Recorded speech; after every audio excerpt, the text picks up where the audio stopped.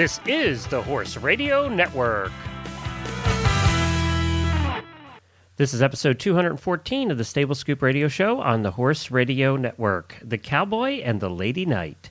Please support our sponsors as they make this show possible. Our sponsors this week are Equestrian Collections, Kentucky Performance Products, Draper Therapies, and Fleeceworks. You can find links to all of those terrific companies at stablescoop.com.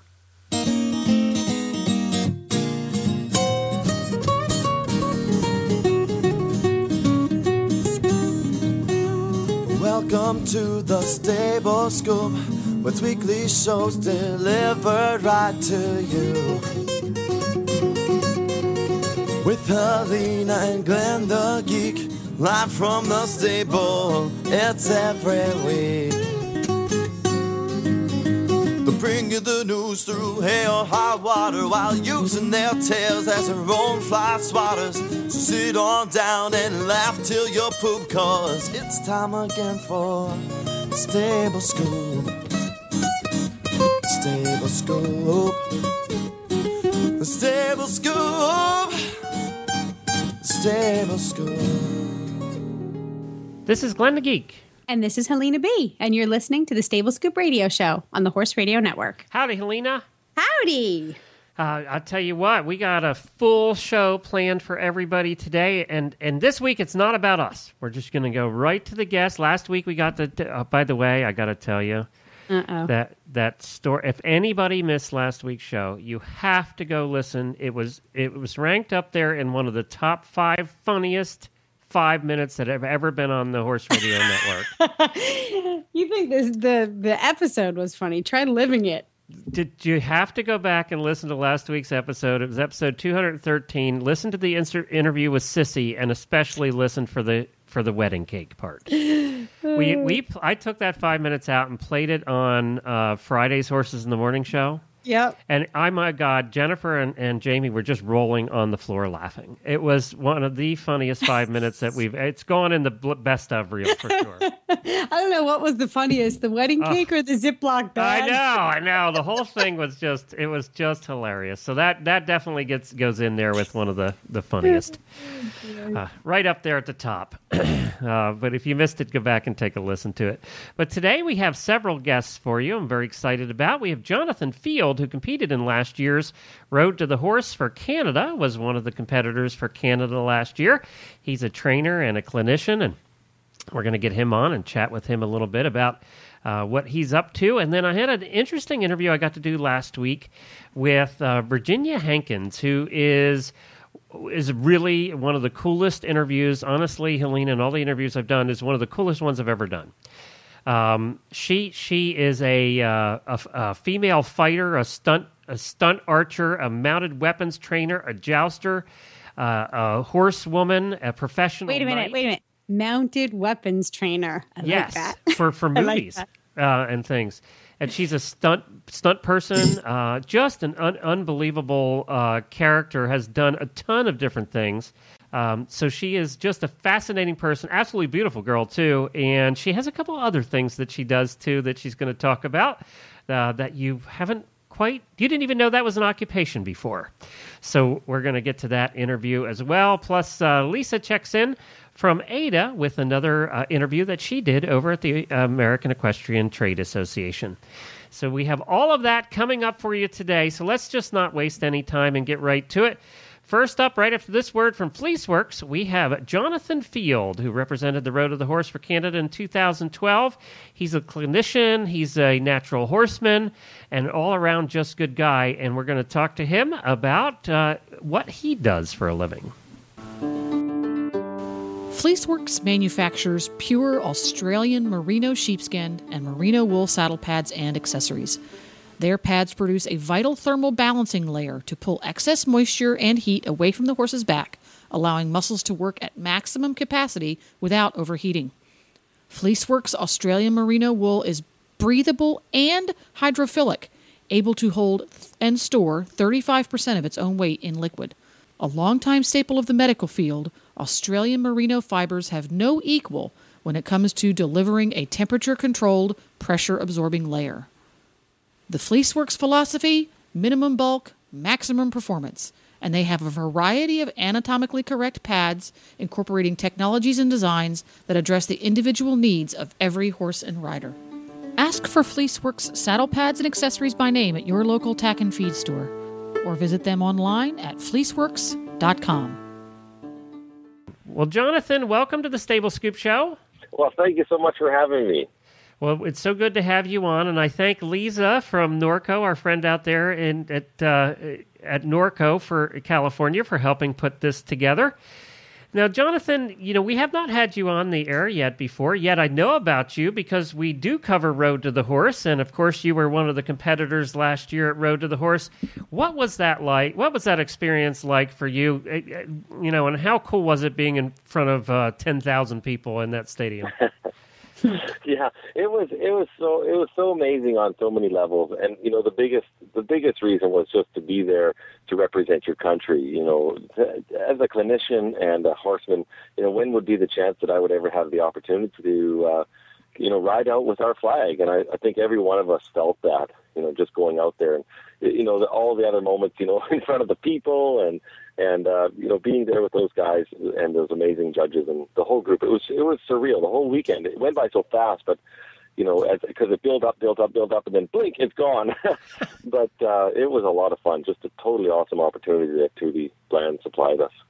How difficult was it? Now, you guys, I think everybody pretty much knows, we talked about Road to the Horse here. Our audience pretty much knows what it is. How difficult is it to train those horses in front of all those people and to keep your concentration? I know you could probably ask that about any athlete, but is it difficult? Because now you're dealing with a horse that has to try and ignore that audience as well. Yeah, for sure. Because in the beginning, cheers or claps or the energy of the audience, of course, that feeds into the situation which you can't prepare for at home. So that's something you adapt to, and I think the biggest thing that we just try to keep. One thing I just kept saying in my mind when I was in the round pen was, be right here with this horse right now, and that's what that horse deserves. Is your full attention. And that's the only way that they're going to be able to really, make the most progress the quickest. Well, and I know, you had a formidable competitors in all four of the others that were there, but the ones who ended up being the winners were Guy McLean is actually a good friend of the Horse Radio Network, and we started following him and started having him on the show as soon as he came to the United States. I happened to meet him. And he's been a good friend of the Horse Radio Network ever since. And from what I hear, they put on a good show, too. Oh, they did great. All of the guys, the Aussies and the American boys, they did such an awesome job. And, there was a real sense of camaraderie between the six of us. And we were all cheering each other on in the back. And, because we're all in this together, we're trying to do the best we can by the horse. And we're trying to, show people what's achievable with these methods. And it was just, I was so proud to be amongst these guys and such amazing horsemen. And Guy and Dan and Pat and Craig and Glenn, these are all friends that we cross paths at the various expos throughout the year. And of course, Pat's really a significant mentor of mine and a friend. And so it was great to be there with those guys and just kind of get into that, there's six of you and you're all looking at each other like, okay, we're all in this together, guys. We're going to, have good luck today, have fun, stay safe. Let's go get them, kind of thing. It's nice that you have a sort of a peer group at that level. It's like we were talking about, I had my trainer over for dinner the other day and a couple of show moms, and we all sort of sit around and say, oh, it's so nice that we all have this little family of, riders and parents and trainers and stuff like that. And then, but you sometimes forget that the professionals at your level, you also need that kind of family, that extended support group. And it sounds like you have that no matter where you go. You can always kind of touch base with someone who understands, who gets what it is you're doing. It's so true, and, that's the thing. I mean, you can just look at any one of these guys and look at their lives and meet their wives and the crew that helps them, and you know what they go through because they're going through the same thing that you are throughout the year, and there's the same ups and downs and the same challenges, and this year at Road to the Horse, I've not been to any other one, but a lot of people said it was just such a nice energy amongst the guys, and it truly was. There was just such a nice feel in the back. It was celebratory. It was about, sharing this information and doing the best we can by these horses. Well, and I think this was the first year, too, that they had done the countries against each other. It had all been individuals before. They had never really done the countries before, and I'm sure that added to it. I know Tootie, who started this, Tootie Bland is the one who started Road to the Horse, and she is an unbelievable marketer. She gets marketing. We've had her on the show before, and we've had this discussion with her before. She just is an unbelievable marketer, and to throw the country thing in there was a stroke of genius. Oh yeah, it was. You have everybody that roots for their clinician. They have people that root for their horse that they like, or But to bring that part in about the country was, because everybody celebrated that. It started out everybody was really celebrating each country that was whoever there, and then everybody started celebrating everybody because it was it's just a real. There was that I spoke about that sense between the clinicians, but the audience was so amazingly supportive as well for all of us. Didn't matter what country we were from, but there sure was an energy and a real, patriotism, a real, sense of pride that the Canadians felt, that the Americans and the Aussies all felt for their guys and just for their country being represented so well. This year, I was just going to say, Helena, real quick, that this year coming up, it's going to change venue. It actually is, for the first time ever, it's moving to the Kentucky Horse Park. In March, on March 15th, 16th, and 17th, it'll be at the Kentucky Horse Park. And they're bringing Guy McLean and Dan James from Australia back to compete against a couple of young American girls this time, Helena. They're 22 and 27, I think. Obi Schlamm and Sarah Winters are going to be their competitors. So this is the first time that they've had, it's only the second time that they've actually had a woman, and now we're going to have them competing against the champions from last year. So they're mixing it up a little bit again this year. Yeah, and I'm going to come down and watch. It's the 10-year anniversary, and Tootie's invited us, all the clinicians that have ever been to Road to the Horse, and she's trying to kind of gather us together there. And I said I'd love to come down and see these guys and cheer them all on, and then get to be on the side of the seats where you simply get to watch and see it all play out, because I didn't get to see how I'm so focused on the round pen doing my thing that you really don't get a sense of the show in the same way as a spectator. So I'm a fan as well and want to watch and see all the happenings, because Tootie, she puts on an amazing show. It was late into the night and people were not leaving the seats. It was really remarkable. So when you're not working on a project as intense as the Road to the Horse, what typically takes up an average day in the life for you? Yeah, the biggest thing that we do is, we travel and teach clinics, and we have two properties, one near Vancouver in Abbotsford, BC, and then a ranch where I'm at right now in Merritt, and that's in the Nicola, that's in the Nicola Valley, and it's very cowboy country here, and beautiful grassland country and some mountains. So we are split between traveling, doing the clinics around the country, and we have a motorhome that with two little boys and my wife. We all load up into it. We have a little 3-year-old little Mason and 6-year-old Weston, and we go around and help people with their horses and the various clinics around the country, aside from the expos and stuff. And then the rest of the time we're either at one of those two facilities, and people come from around the country to ride around the mountains of the James Creek Ranch and move cattle and have a horsemanship experience in kind of in a bigger setting in the arena. When you were growing up, I read that you wore a helmet and you wore riding pants and a helmet when you first started out. You were on the English side of things, and then how did that change? Well, what happened was my mom was a dressage rider. She's an English rider and loved dressage, and my dad was a working cowboy, and he did that for many years of his life. And actually, both of them rode horses to school in the prairies out in Saskatchewan and Manitoba. So horses have been a part of their life, their whole life. And when I was a young guy, me and my sister we both were English riders, and Mom, that's where she put us first. And so it gave us a really good background of riding, and we both had a love for the horse, so it didn't really too much matter the outfit. But there's a Coshana Cattle Company, it's called, and it's a working ranch right here in the valley I'm in right now. Just out of Merritt. It's a big working ranch. It's about 300,000 acres and a beautiful old historic 5th-generation family ranch. And I went there with my dad and Mom. We went up there, went for a ride and to work with these working cowboys and, seeing what it was like. And it's essentially on the horse side of it, it's very similar to how it's been done for 100 years, very traditional, not on the farming side, not like on the cattle side, it's much more traditional. On the farming side, they've obviously modernized. But on the horse side and the cattle side, riding in the mountains and moving these cattle from pasture to pasture. And I seen those cowboys and those dogs in that cow camp, and I was struck. I mean, I fell in love with that whole thing. And that was the end of the breeches for me. Now today, I must say, I still love riding jumping horses. I'm still passionate about dressage, but I don't do it very often. But I do ride. And you don't wear breeches.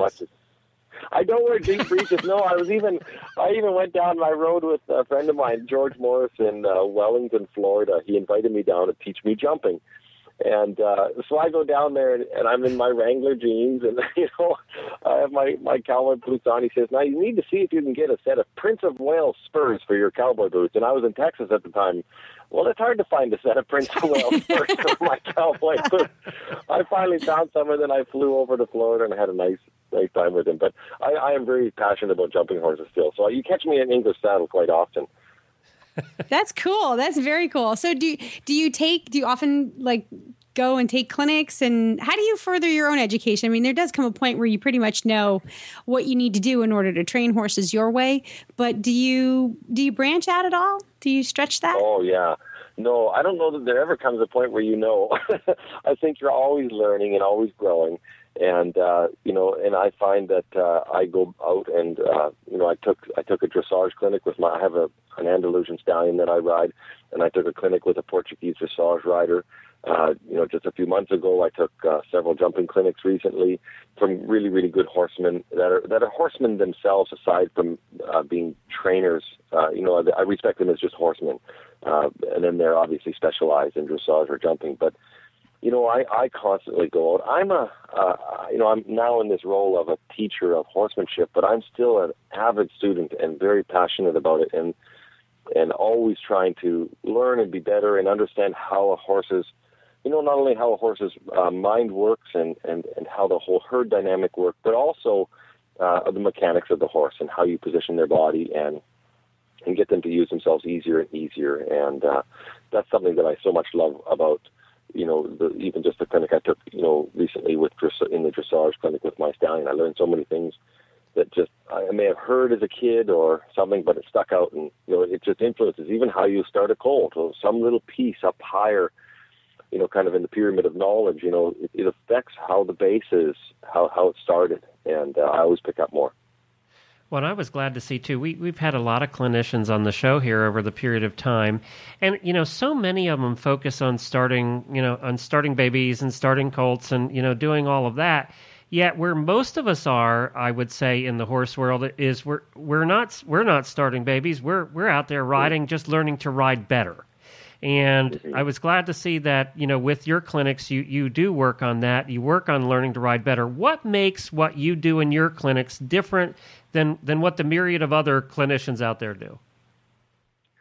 Well, I guess everybody has a different way of saying things, and whoever can kind of resonate and understand and get what any one of our teachers are saying, and what I'm trying to do is really help the from a foundation point of view. So after your horse has started, now you have a riding horse, but there's still issues, leadership and safety out on the trail, or understanding horse behavior or rider dynamics, and just those kinds of things. And that's really the foundation of knowledge. So I've divided the program that I use from that point of view, and people can take various level courses that as they gain more knowledge, they can go through a more difficult course that has yet more layers of the onion kind of come off and learn more. So that's what we essentially use our ranch for here.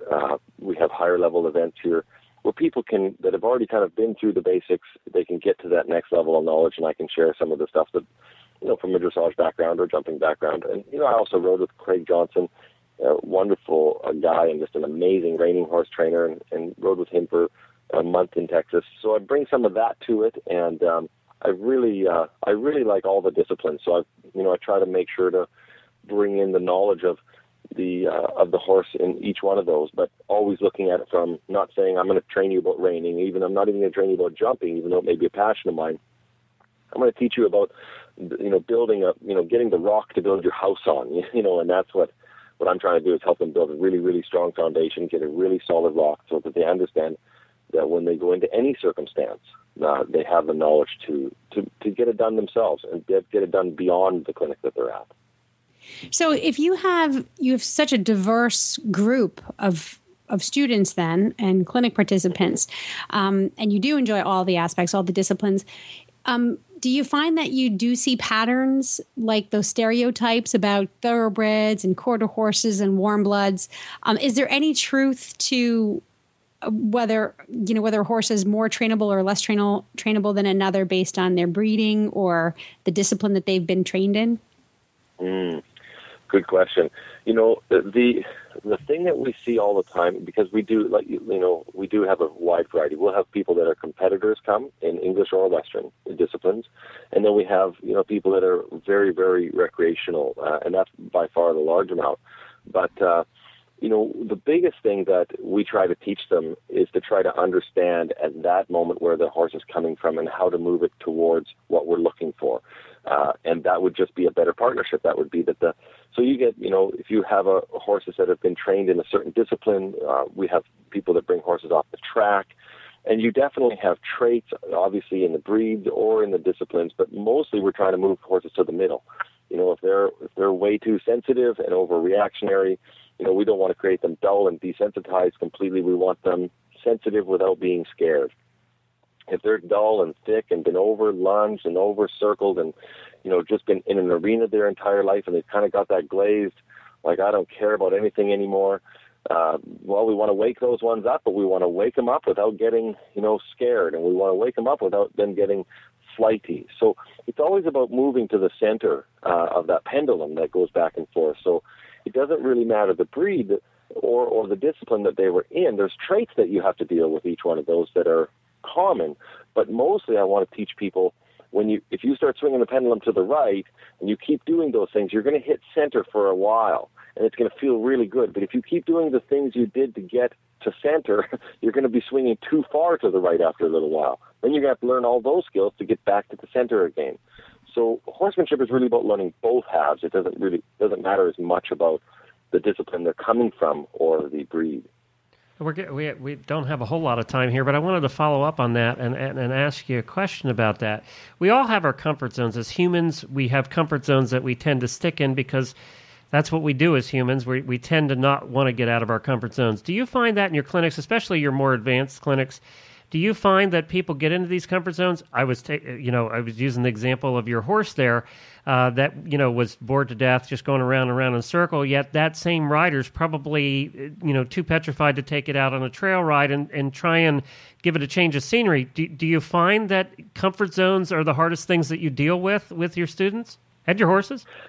Yeah, absolutely. And a lot of times the reason is legit. It's because it's a safety issue. They have a horse that has been in an arena his whole life, and and the training program that so many people use kind of keep horses kind of calm and quiet and make sure they're all looked after and tucked away in this little box where we don't have things happen. And so the legitimate reason that they stay there is because if they go outside of that little world, they can be thrown or they can have a runaway or something can go wrong. So really what we try to do is to help people understand how do we, move out of that comfort zone and understand that it's important both for the horse and for us. Besides having more fun, it's important for the horse as well so that they get more comfortable in much broader environments and try to do that incrementally, sequentially, logically, to move out and then bring the horse back and then move out again. And when they can start to do that, then they start to become very empowered to, hey, I could try this or I could try that, and I know I could back off and I know I could stay safe. The real thing I feel for people is when, they have this dream of horsemanship, the dream of relationship with a horse, and they see the mountains and they want to ride them or go to a show or do something, and they're confined to a 20, meter by 60 meter arena that they can't go, they can't have two people in there, they can't play with the horse, they get into this world of, very, very small little world with a horse, and there's so much more to do with them. Well, we're running out of time here, Jonathan. I did want to mention your website. It's jonathanfield.net, and we'll put a link to that in our show notes and our Facebook page as well.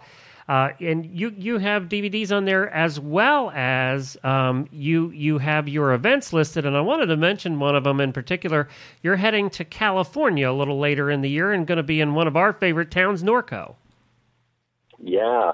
In November, we're going to start in Northern California and then work our way down from Ferndale or Eureka, I guess it is, down to Livermore and then down to Norco. And I can't wait to get to Horsetown, USA. And Lisa is our friend down there that's hosting it for us. And we're really excited to be there. It's going to be the first time. I've been in Pomona before, but never in Norco. So I'm really curious. I'm really excited to get down there. And thanks so much for having me on the show. It was a real pleasure. No problem, and thank you so much for joining us. It's jonathanfield.net. Well, I'm back here with Kat from Draper Therapies. How are you, Kat? I'm great. How are you doing, Glenn? Good. What are we talking about this week?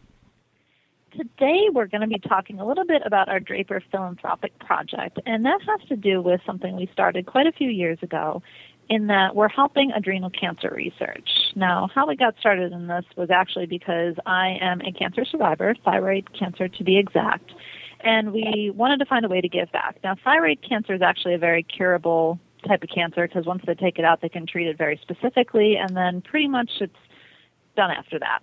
But with adrenal cancer, it's not. It's one of these things that they have a few treatments for, but they're derivatives of pesticides. So it's a really ugly thing to get, and it's pretty much fatal when you do get it. So I knew a musician who really helped me with my own healing process. So I wanted to give back in this way.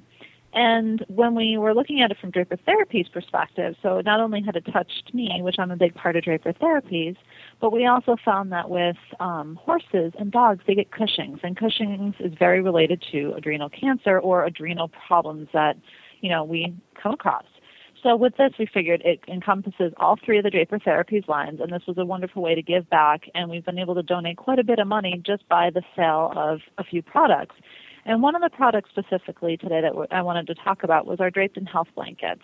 Now, they're these huge blankets. They're actually 72 by 60 inches, so they're nice big throw blankets, nice and comfy, and they come in bright colors, which is a little bit different for the Draper Therapies line because usually they're charcoal and navy or burgundy.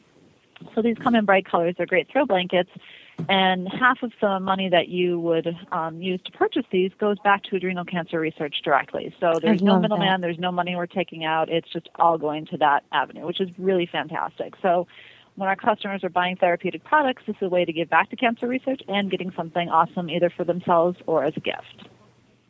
And that's awesome. It's just so clean and simple. Yeah, it's really, and it's a fantastic product. Like I have people who buy them as gifts every single year because they love that it's giving back. So it's kind of like their Christmas gift that they get for like their family members. And now they collect them and they think it's really fun to get them in all the colors too. Well, let's not forget too that they do offer the therapeutic benefits that like the other Draper products as well. Absolutely. So you get all the great benefits of decreased swelling, pain, stiffness, soreness, all that great stuff, increase in oxygenation, which helps with healing. And I have a lot of people who actually sleep on them, which, Cellium has been proven to get you a better night's sleep. So all of those things you're getting with this awesome blanket and giving back to cancer research. And they come in pretty colors, Helena. Cream I know. That's all I heard. As soon as she said cool colors, I was like, I'm all over it. And you can find them at drapertherapies.com. The price is $75. And then, of course, as she said, a portion of that does go back to support the cancer research. We really appreciate you being on, Kat, and we appreciate Draper's efforts to give back in this way. Thank you very much. We're really happy to be doing it. So, Kat, how was your trip to England? You just got an opportunity to go over to England and spend some time with the Queen. How'd that go? Well, I don't think we got to spend any time with the Queen. We did get to hang out in her palace. She canceled on you? Did she stand you up again?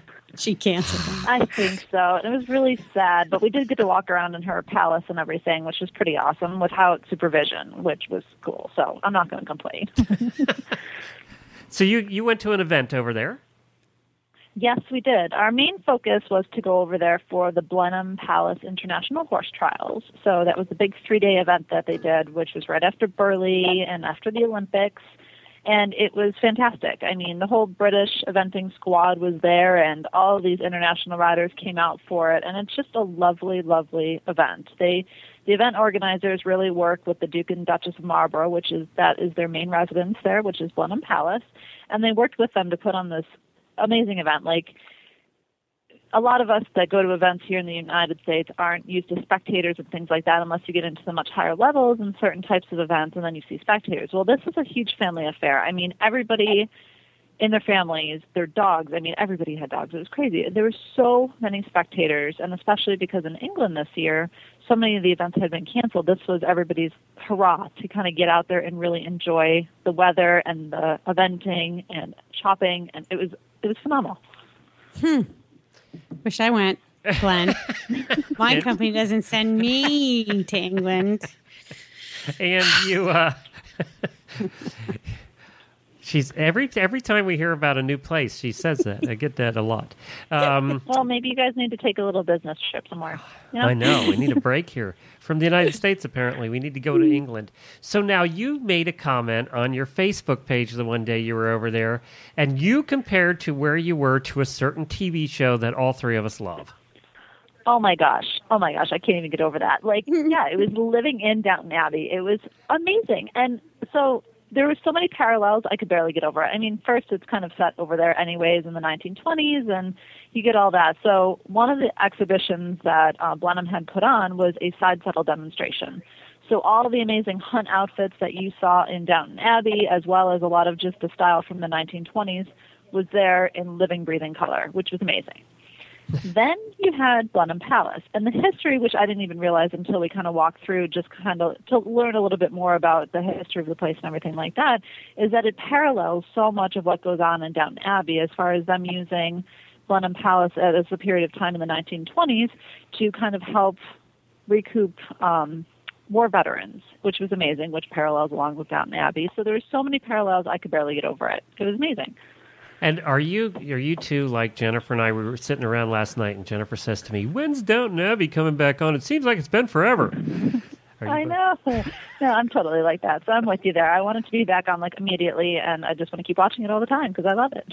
I know. And it is coming back in January, I think. January.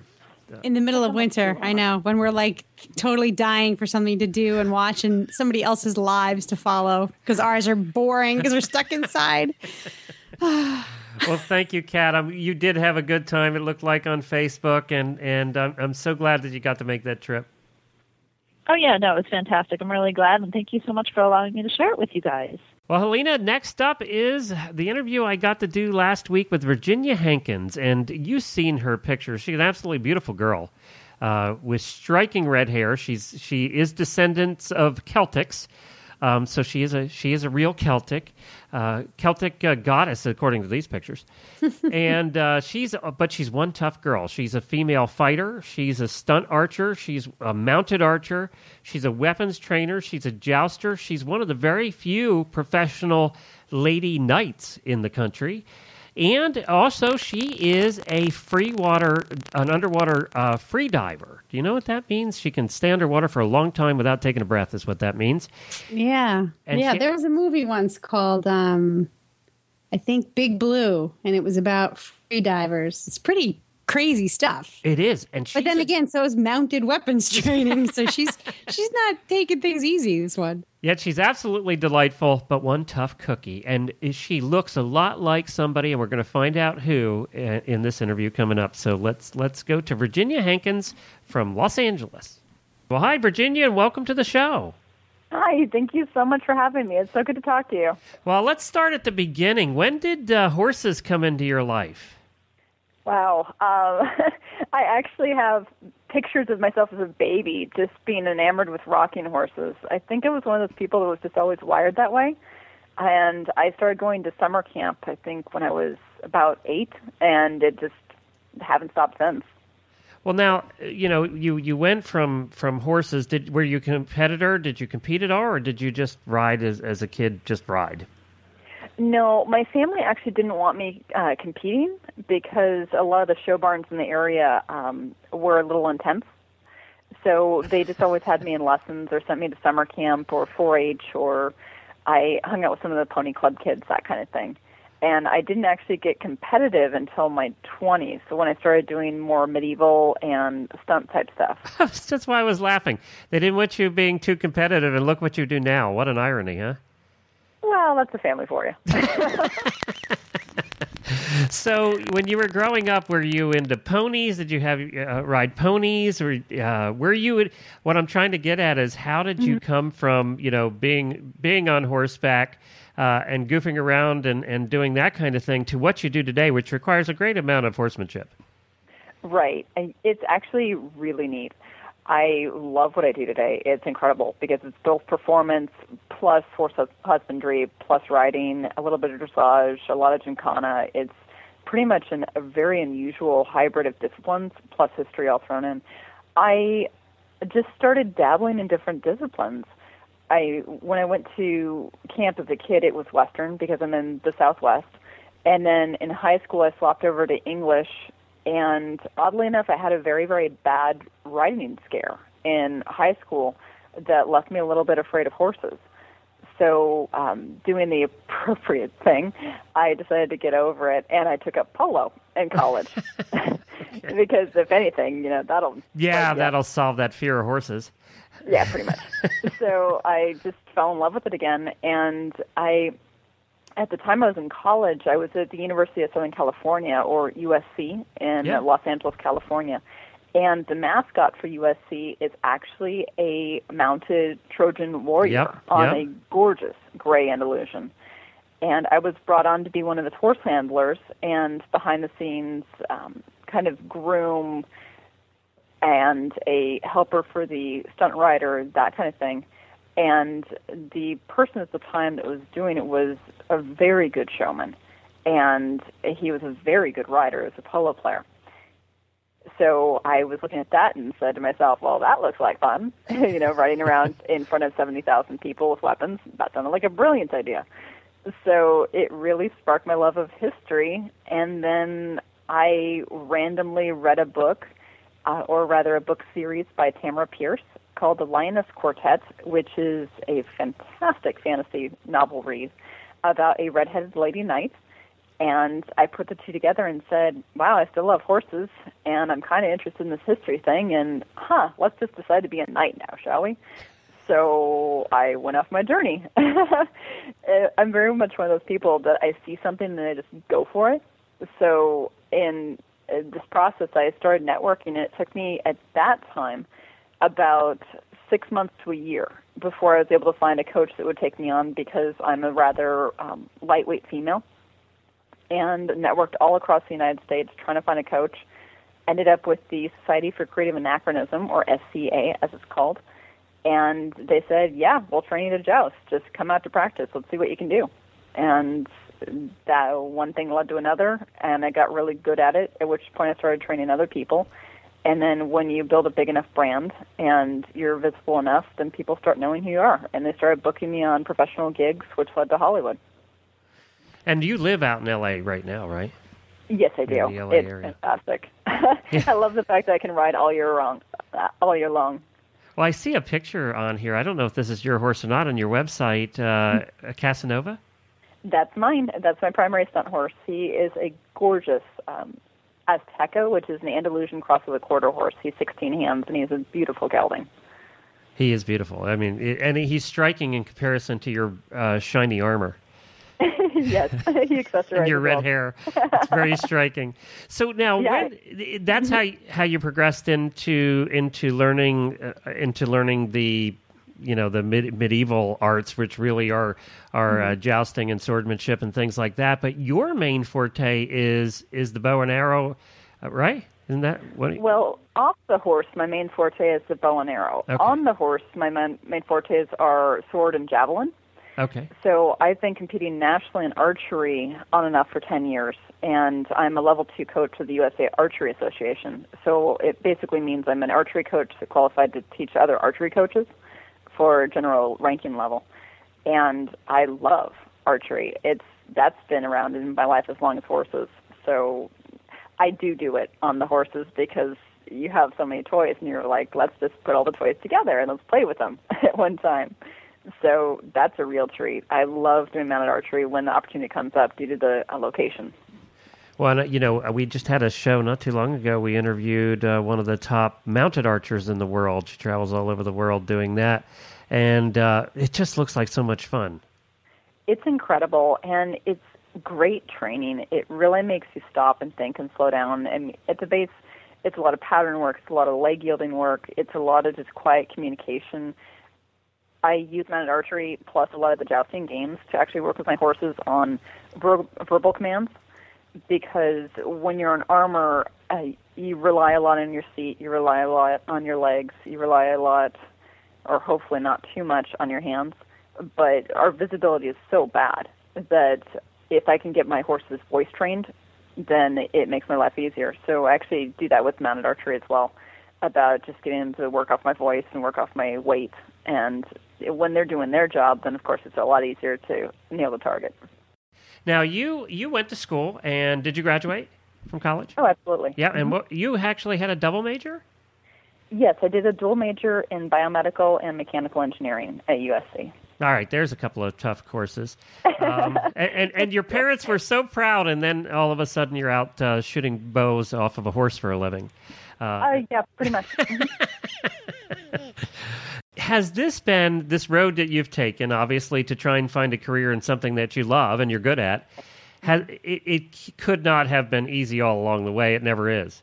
No, a trait that I happen to have that served me extremely well is tenacity, and being able to really set my eye on a focused target. I think, without trying to be hubris here, I think I've actually gone about it a pretty good way, because while I do the stunt industry stuff and while I do the training and the coaching and all my fun jobs, I also have maintained a very, very good, quote-unquote, real job, per society conceptions. So because I really focused on my education and got a solid career behind me, that's enabled me to put money into my training and my gear and my horses and really pay attention to details, which at the end of the day helps tremendously in a performance. But for a couple of years when I was first starting, there were very, very, very few women doing what I do. There still are professionally on my level, but there are a lot of amateurs starting, which is great. In the early times when I was first starting, I just was constantly told, basically, that's nice, you want to do that. You're not a guy. And still to this day, a lot of big shows like Medieval Times, to cite one, they will not field a female fighter, period. And, in other jobs, that's called discrimination. In the theatrical world, that's called casting. Yeah. So they can get away with it. Yeah. And so a lot of times I get really upset about that. And then I just kept coming back to the fact that, well, I still enjoy it. I still get to meet great people with it. And I still love my horses, and I still love to perform, so I'm just going to keep doing it. We all the time are hearing from, teenage girls growing up who want to make a living with horses, and Oh, absolutely. Yeah. That's what you hear the most of. And I wanted them to hear from you, somebody who is doing a really cool job. But that you had that basis there. You basically had a double major in some very difficult courses as a backup. Absolutely. And I think that's a smart way to go, because the reality is horses are fabulous, wonderful creatures. The other reality is there's a lot of people that want to do this. And there's a lot of people that will do it for free, which means that there's a lot of people that will be going for the same job underbidding you, where if you don't have a solid foundation to rely on, you simply won't be able to support yourself. And a Hollywood misnomer is that, we all do this all the time. The reality is that every single professional person I know in the Hollywood stunt industry, with a few exceptions of the people that are hired on a bunch of features, aka movies, and they travel all the time without horses, everyone here has a secondary or third job. And a lot of people I'll meet on set are waitresses. Yep. And then there's a select handful which are what I am, which they're investment bankers, they're lawyers, they're nurses. They actually have pretty powerful jobs where they've managed to maneuver themselves into a position where they can have the health insurance and the benefits which that kind of career can provide you with, which then enables them to do what they really have a passion in. We'll be right back with more from Virginia Hankins right after this.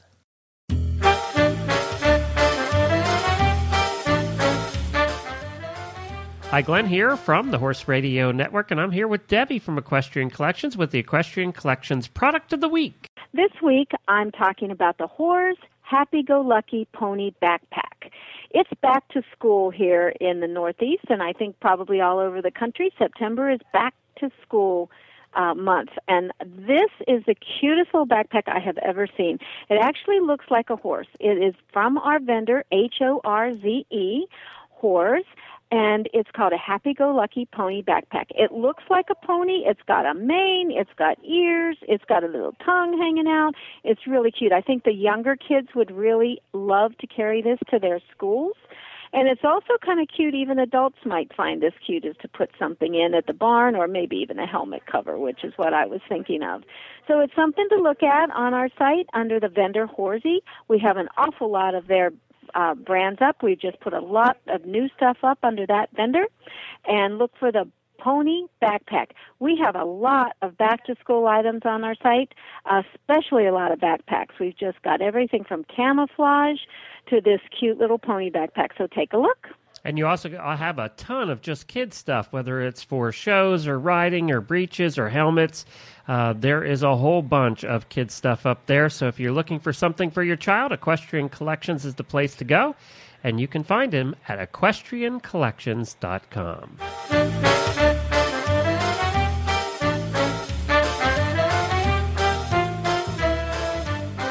Now, I told you yesterday, and most of the audience knows this that have been regular listeners, is I was involved in my wife and I actually met at the Pennsylvania Renaissance Fair, which was it was started about the same time, I think, as the California Renaissance Fairs were started, and is now one of the largest ones in the country. And we met there, and then we formed our own acting company and did medieval feasts for 10 years.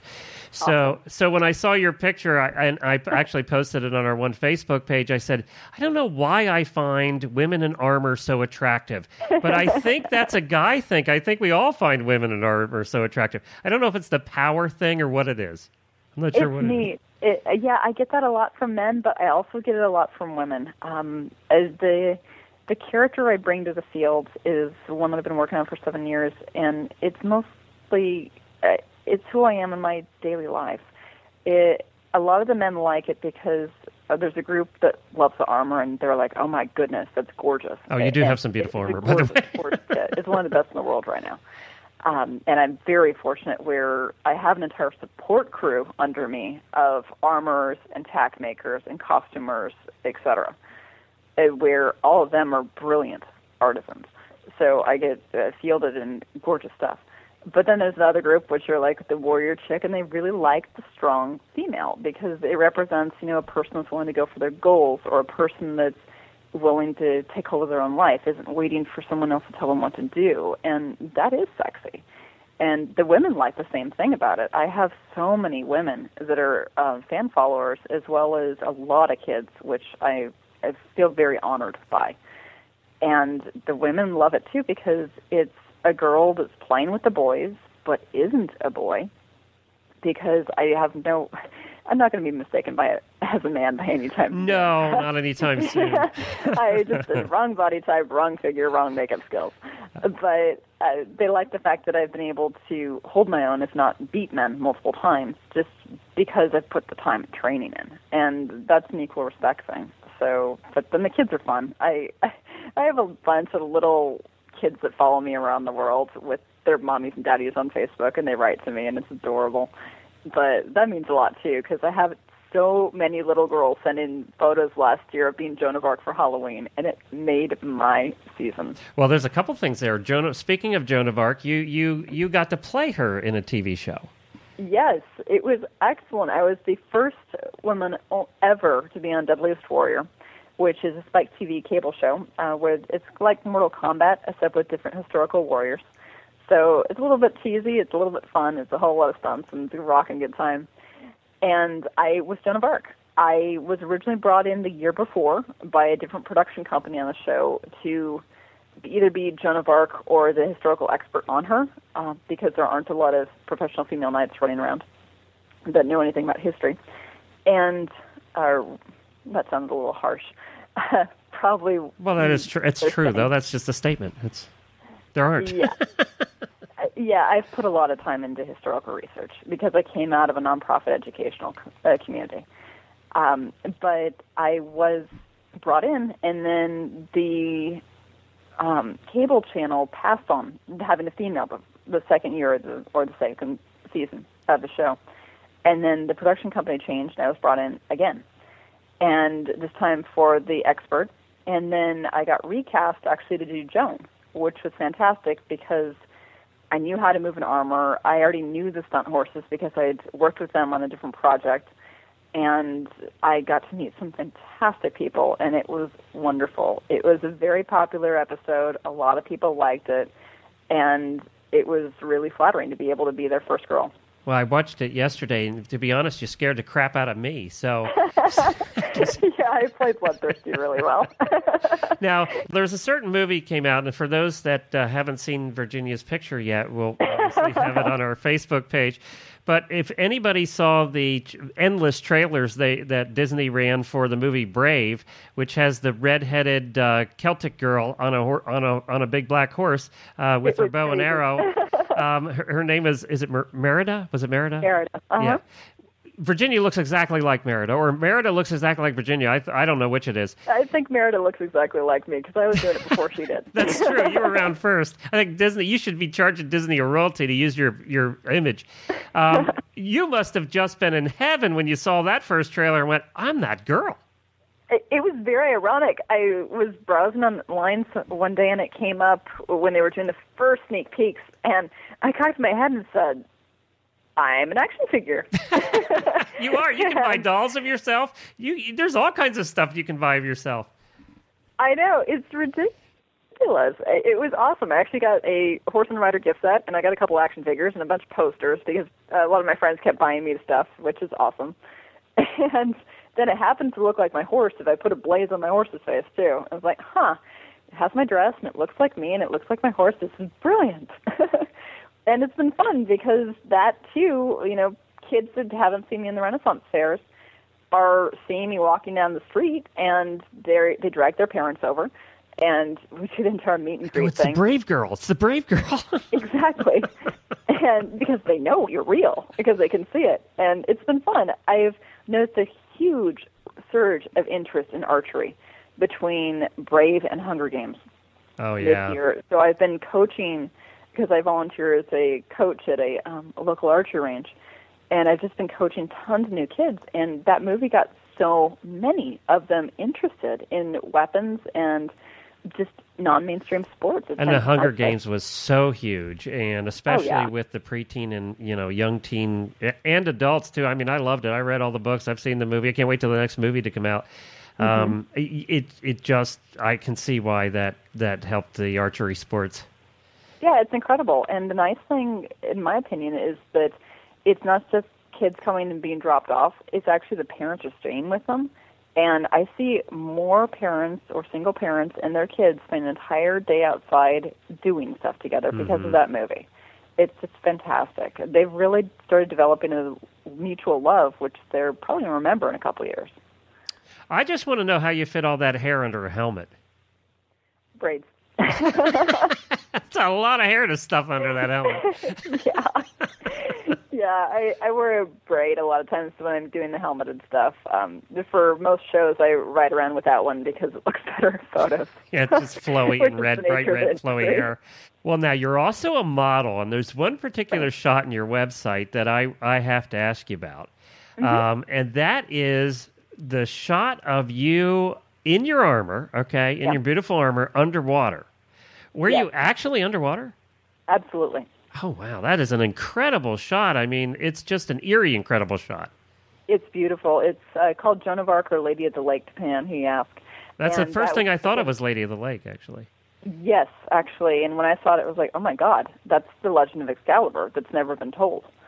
Because it's an armored woman, which in my mind makes a lot of sense. The Lady of the Lake, if she's the guardian of the Excalibur, she's probably not a wuss. And she's going to have a red hair. I mean, just because. Yeah, exactly. It was by Brenda Stump, and it was taken last fall. And actually, the mermaid shoot I just got back with on Tuesday of this week was with her as well. Stumps is the last name, and she's phenomenal. It was right before I sent in my armor for another revision, and she contacted me saying, hey, would you want to work together? And I said, yeah. And we started brainstorming, and it ended up, because fortunately I invested in stainless steel armor. I was going to ask you about the rusting issue. Yeah, it was well timed.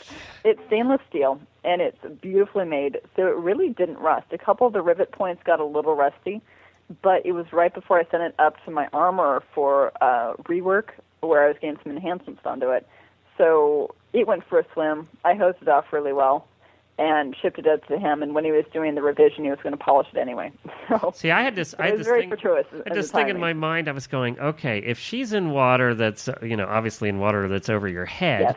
I was going, do they have a rope tied to her to yank her back up? Because once you get all the water in that armor, she's going to sink like a rock.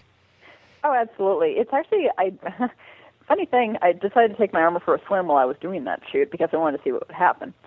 And armor doesn't swim. No, not real well. You kind of actually end up frog hopping along the bottom of the pool because the different plates all channel the water around your body, so you can't get a good grip in order to swim. So I am actually a scuba certified diver, so this is one of those things that do not try this at home. And I did have a rescue diver crew with me. Literally, I had one guy on either side of me outside of the shot that were there for safety, as well as the mermaid shoot that I just did. But it was a brilliant experience, and it's a phenomenal photo. Yeah, because we all think that photographers just take a picture and it's done. No, they have to take about 10,000 pictures. So you're under there for a while. Right, and with waterwork, it's extremely hard because you're going against the temperature of the water or your own buoyancy or your ability to stay calm underwater. A lot of it is honestly just ability to keep charge of your own emotions because when we're down there, you cannot panic. And it's fascinating because everything is also constantly moving. Like that perfect shot, all of a sudden your hair will fly in front of your face. And then you need to do it again. But the team that does the water work with me is phenomenal. So we always get great stuff no matter what. But the nice thing about digital is you take a lot of photos. Well, I see a bright future ahead for you. I am so excited that you were able to join us today. We wish you and Casanova the best of luck together. That we hope to see you in some major roles here coming up. Well, does that make you want to sign up to be to wear armor and shoot bows? I definitely want to shoot bows. I don't know about the armor. I have a hard enough staying in the saddle without armor. But I do want to shoot bows and. Did you guys see Brave? Did you and Gracie go see the movie Brave? No, but it's on my list of things to do. It's definitely on my list of things to do to go see that. Well, as she said, I didn't ever thought about it, but between Hunger Games, where the main character there was an archer, the teenage girl, and between that and Brave, about archery becoming so huge that every teenage girl in America now wants to shoot a bow. Hey, I think it's a great distraction. I think it's a great hobby. Yeah. So, and we used to shoot a lot of bow and arrow when we had our farm. We used to have a blast with that. I haven't done it in years, but it is fun. It is a lot of fun. I haven't done. I used to do it in camp when I was at summer camp, and I loved it. Loved it. Well, apparently, yeah. I mean, can you go out and buy a thing? What do they call those? A bow and arrow things. Yeah. Target. You can buy bows. You can buy targets. Any sporting goods store. And they have beginner ones that aren't real expensive, and your aren't real dangerous. Well, I'm not saying that. Beginner ones need to have blunt tips or something. Depends where you're pointing it there, Helena. But you could, in your house, you could set up a target right in the backyard. Yeah. And what we used was just hay bales. We just sat up 3 hay bales, and we just stapled tacked the target onto the hay bales, and that's what we used. Oh, that's a good idea. Yep. That's a great idea. Yeah, that's all we did. Now, if you miss the hay bales, you want to make sure whatever's behind it's not like your neighbor's poodle. That's. Oh, I don't know. Our neighbor's poodle's a pain in the you-know-what. Or your own dog. You want to make sure it's pretty safe for a little ways behind it is what I'm trying to say. Yeah. All right, fine. But no, it's fun. Fine. And that is an activity that little kids can do. They actually have kid bows, too, that are smaller in size. Okay. So, yeah, there you go. That's a hobby for you now. Please. I'll embrace it with open arms or closed arms, depending on how you hold the bow. Yeah, maybe a little bit of armor, too, might help. We'll be right. Maybe everybody in the neighborhood should be wearing the armor. If you're going to give me a bow and arrow, or bow and set of arrows, however you say that, maybe everyone else should wear armor. That's I could be probably kind of true. dangerous, I think. I kept whacking myself in the arm, when you release the string. And that's why they make those arm guards. And boy, you do need to wear them because I never had good luck not hitting my own arm with it. So, yeah, I guess it could be a little hazardous. Yeah. You know. And then of course they have the super bows now. When we were shooting, it was just the recurve bows. It was the normal ones like Robin Hood used. But now they have like high tech fancy ones. Yeah, they have the high tech compound bows and everything else. Well, like all the terminology. You're this isn't your first rodeo, is it? I go to sporting goods stores a lot. That's the only reason. That's the only reason is we like Cabela's. Well, you talk a good talk. You had me fooled there for a minute. We like Cabela's. What can I say? All right, we're going to be right back with our Tack and Habit segment right after this word from Kentucky Performance Products. Regular listeners to the show know that we love Kentucky Performance Products. And that's an easy thing to do because Kentucky Performance Products stand behind their products and they believe in them. Your complete satisfaction is guaranteed. If you are unsatisfied with any of their products, they will gladly refund your money. Does your horse or pony get fat on air alone? Is he living in a dry lot or turned out with a muzzle? Can't feed him more than a handful of grain and some hay? Then you need Microphase. Microphase is a great way to ensure your horse or pony gets all of the nutrients he needs to stay healthy without adding calories to his diet. Microphase contains the vitamins and trace minerals not found in grass or hay, and your horse will eat it right out of your hand.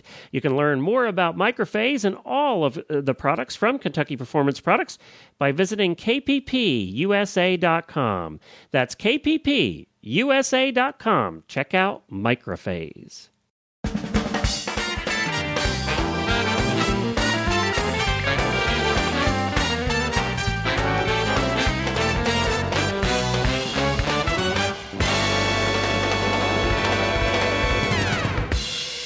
This week's Tack and Habit is brought to you by Lisa, our account rep, and her visit to the American Equestrian Trade Association a few weeks ago. And this is one of the interviews that she managed to snag then. And we're here, this is Lisa Kemp for Horse Radio Network. We're here live at ADA International Trade Show, the American Equestrian Trade Association. I'm here with Julien Lecomte of Sam Shield, and he's launching a new line of gloves here at the show. So we wanted to talk with you about these great new gloves, so tell us a little bit about them. Hi Lisa, how are you? Good, thanks. So Sam Shield decided to grow and put on the market a new line, and so he decided to we decided to introduce a new line of gloves. Right. The idea was to work in the same philosophy that as we did with the helmets, Sam Shield helmets, meaning that we work in the dark for over 18 months to make sure we propose to the customers the best glove as possible on the market. So we developed the glove with Kevin Stott as number one, ranking number one in the world in jumping. And just to let you know, Kevin is basically killing a pair of gloves every 3 weeks. Wow. So That's he's using a lot of pair of gloves. So the idea was to make sure that we offer something that it's very comfortable, obviously very technical. So what we did that we use an ultra thin perforated lambskin leather that offer maximum comfort, airflow and lightness in the gloves.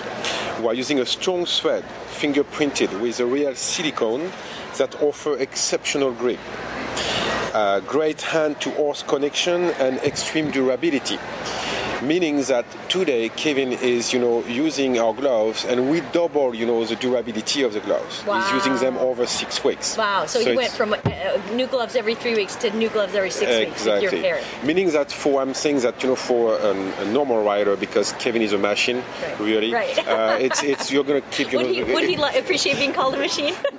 In a way, yes, because it's a nice way to put him. You know what I mean? It's just the guy is such a hard worker, and when I say that, it's because he's very difficult to follow.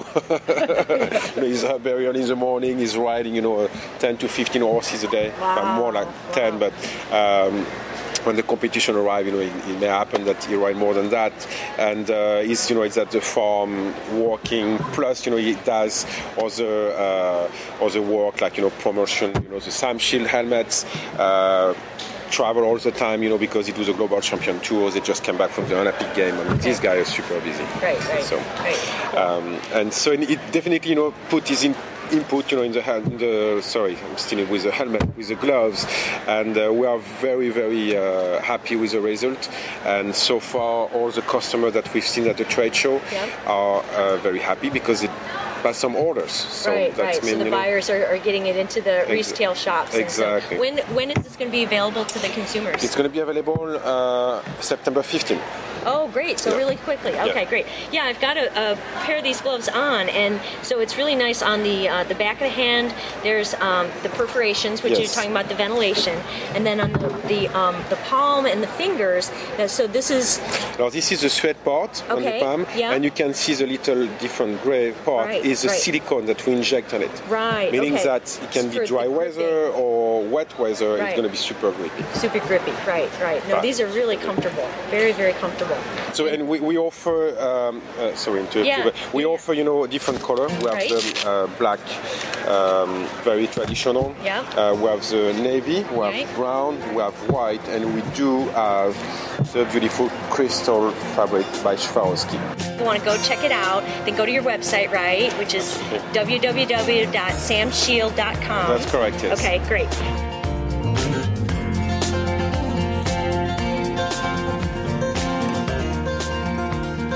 Well, thank you, Lisa, for providing us with those interviews from the Ada show. We really appreciate it. So you took a little ride the other day I saw on Facebook and braved the elements and the great animals. I did. I've been a little behind on chapter, I think we're on chapter 5 or 4 with Brody and the Bee over on Stable Scoop on Facebook. I've been giving updates about our adventures, and we've made 2 huge leaps, from literally going outside the barn and around the corner. We've ridden to the post office downtown. Wow. We've ridden down to the local Christmas tree farm. And then on Sunday, Brody and I, with a friend and her horse, rode all the way down to Goosewing Beach. Yep, we rode all the way down there, right out my back door. And he was a superstar. How about yourself? Superstar. Were you with someone? Yeah, I was with one of the local gals here, and she's got a big old Belgian who she just hacks around. His name is James. Oh, and he's so handsome and really, really sweet. And, they pull up in their trailer, and Brody and I come out the gate, and Brody's like, he's all high-headed, and his neck is all, like, rock hard. Like, what's happening? Where are we going?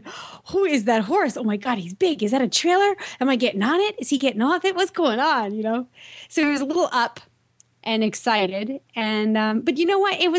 I'm like, oh God, what's he going to do? How excited is he going to get? But he really he let it all go once we started moving out. He really wanted to say hi to James. He wanted to get all up in his kitchen, put his nose in his butt, put his nose in his face. How are you? Sniff, sniff. What do you where you come from? So that was a little difficult. I kind of had to keep him out of James's space for a while. But we braved traffic, we braved kids on bicycles, dog walkers, you name it. And then the ocean, the big ocean. Oh, and remember what we talked about last week was, there was a big shark that washed up on your beach. There was a big shark. I didn't actually walk him down onto the sand and into the surf. So instead, like our parking lot it's all just dirt. It's hard pack, and it goes right down to the surf sand. And then, so anyway, we just sort of pulled in where all the cars pull in. We just sort of parked the horses, and he got a look. The waves were not huge. It was sort of a quiet wave kind of day, but there was, they were white, and he didn't seem to have a problem with them at all. He was just kind of looking around at all the people and, with all the activity. The only thing that really bothered him because it was kind of a hot day on Sunday, that the gnats were out and the flies, and he just wanted no part of those bugs. So but that was it. Once we turned around and got through the gnats, he was happy to go pretty much anywhere I pointed him. Can you imagine that? Like, how lucky did I get? I just hacked out my back door down to the beach, down to the Atlantic Ocean. Who does that? Now, are you allowed to ride on the beach there? Well, we weren't sure. And the girl I went with had said that previously when 2 riders that she knew were down there, and they had gone down the weekend that the shark washed up on shore. The great white, the big 13-foot great white shark that washed up on shore. And they kicked her off. They got kicked off. So she wasn't sure if, we were allowed or not. Now, I read the town bylaws because, I'm a freak like that. I have to know everything. And there was nothing that said you couldn't ride on the beach, but there was something that said you can't park trailers down in the beach parking lot. However, I got a text this morning from my friend, and she said she talked to the beach commission, and we have permission to ride. Huh? Well, there you go. Mm-hmm. Take him in the surf. Mm-hmm. You guys got a little spoiled, you and Jennifer, when you lived up on the North Shore of Boston there, because they did have a humongous beach that you guys were allowed to ride on at certain times. And I know you. And there was no rocks, no shells. It was the perfect footing for horses, and you could go and go and go and go. This beach is not as long as Cranes Beach, and there are some rocks, but the rocks are smooth. And when the tide is way out, there aren't any rocks, so the footing is really good. But you have to, like with Cranes, you could catch it, an hour or two before low tide or an hour or two after, and you were still fine. But here, it really if you ride it, it's got to be at low tide. That's okay. I'll make it work. Okay, so your homework assignment before next week's show is to ride Brody down there and dip his feet in the water. Dip his feet in the water. I would like to do that. I happen to think that ocean water is heals everything. It does everything. So hopefully that'll help his hooves get healthier. Yeah, when the shark's not eating you, it's fine. It's very healing. Something else ate the shark. The shark was dead, remember? This weekend, actually, this Sunday, we are going to compete, or we're going to ride in the Westport Hunter Pace. Oh, cool. Which is put on by the Norfolk Hunt. And, so he's totally not fit for it. So we're going to be doing a lot of walking. But we'll give that a go and see how it works out. Yeah, Hunter Paces are fun. That'll be a blast. Yeah. Well, good. Well, let us know next week on the show how you did. Okay. Yeah, right. Hopefully we'll have some pictures to post. It depends on who, pretty much anybody that I'm friends with is going to be riding in it. So we gotta rope somebody into coming along and just taking photos. Terrific. Well, I'm glad Brody's working out. That's good. And your knee's holding up. Everything's healthy there. It's feeling okay riding? The knee is actually doing really well. I will probably have to have the screw removed that's holding in the new... Because you have a screw loose? Yeah. We all know that. Sorry. Yeah. I had to take it. You threw it out there. I did. I walked right into it. So we'll wait until the winter time to schedule that surgery. It's irritating the nerves and stuff, or the surgical screw that's in there. So, and it hurts when I have to use my left leg as a lateral aid, like a strong lateral aid. So leg yields to the right are difficult, and even bending him to the left around my inside leg, I can feel it's painful. That's all right. He'd rather not be bent anyway. He'd rather not be bent. But for hunting, no problem at all. Go straight and fast, not an issue. So otherwise, it's holding up just fine. Well, very good. Well, thank you, everybody, for joining us again this week. We appreciate you being here. Don't forget you can listen to all the shows on the Horse Radio Network at horseradionetwork.com. We thank all of our sponsors for being involved today: Equestrian Collections, Draper Therapies, Fleeceworks, and Kentucky Performance Products. And we thank Alina for showing up. Sometimes that's hard to do. Thank you, Alina. You are welcome. Thanks, everybody. I hope you'll join us again next week. Happy scooping.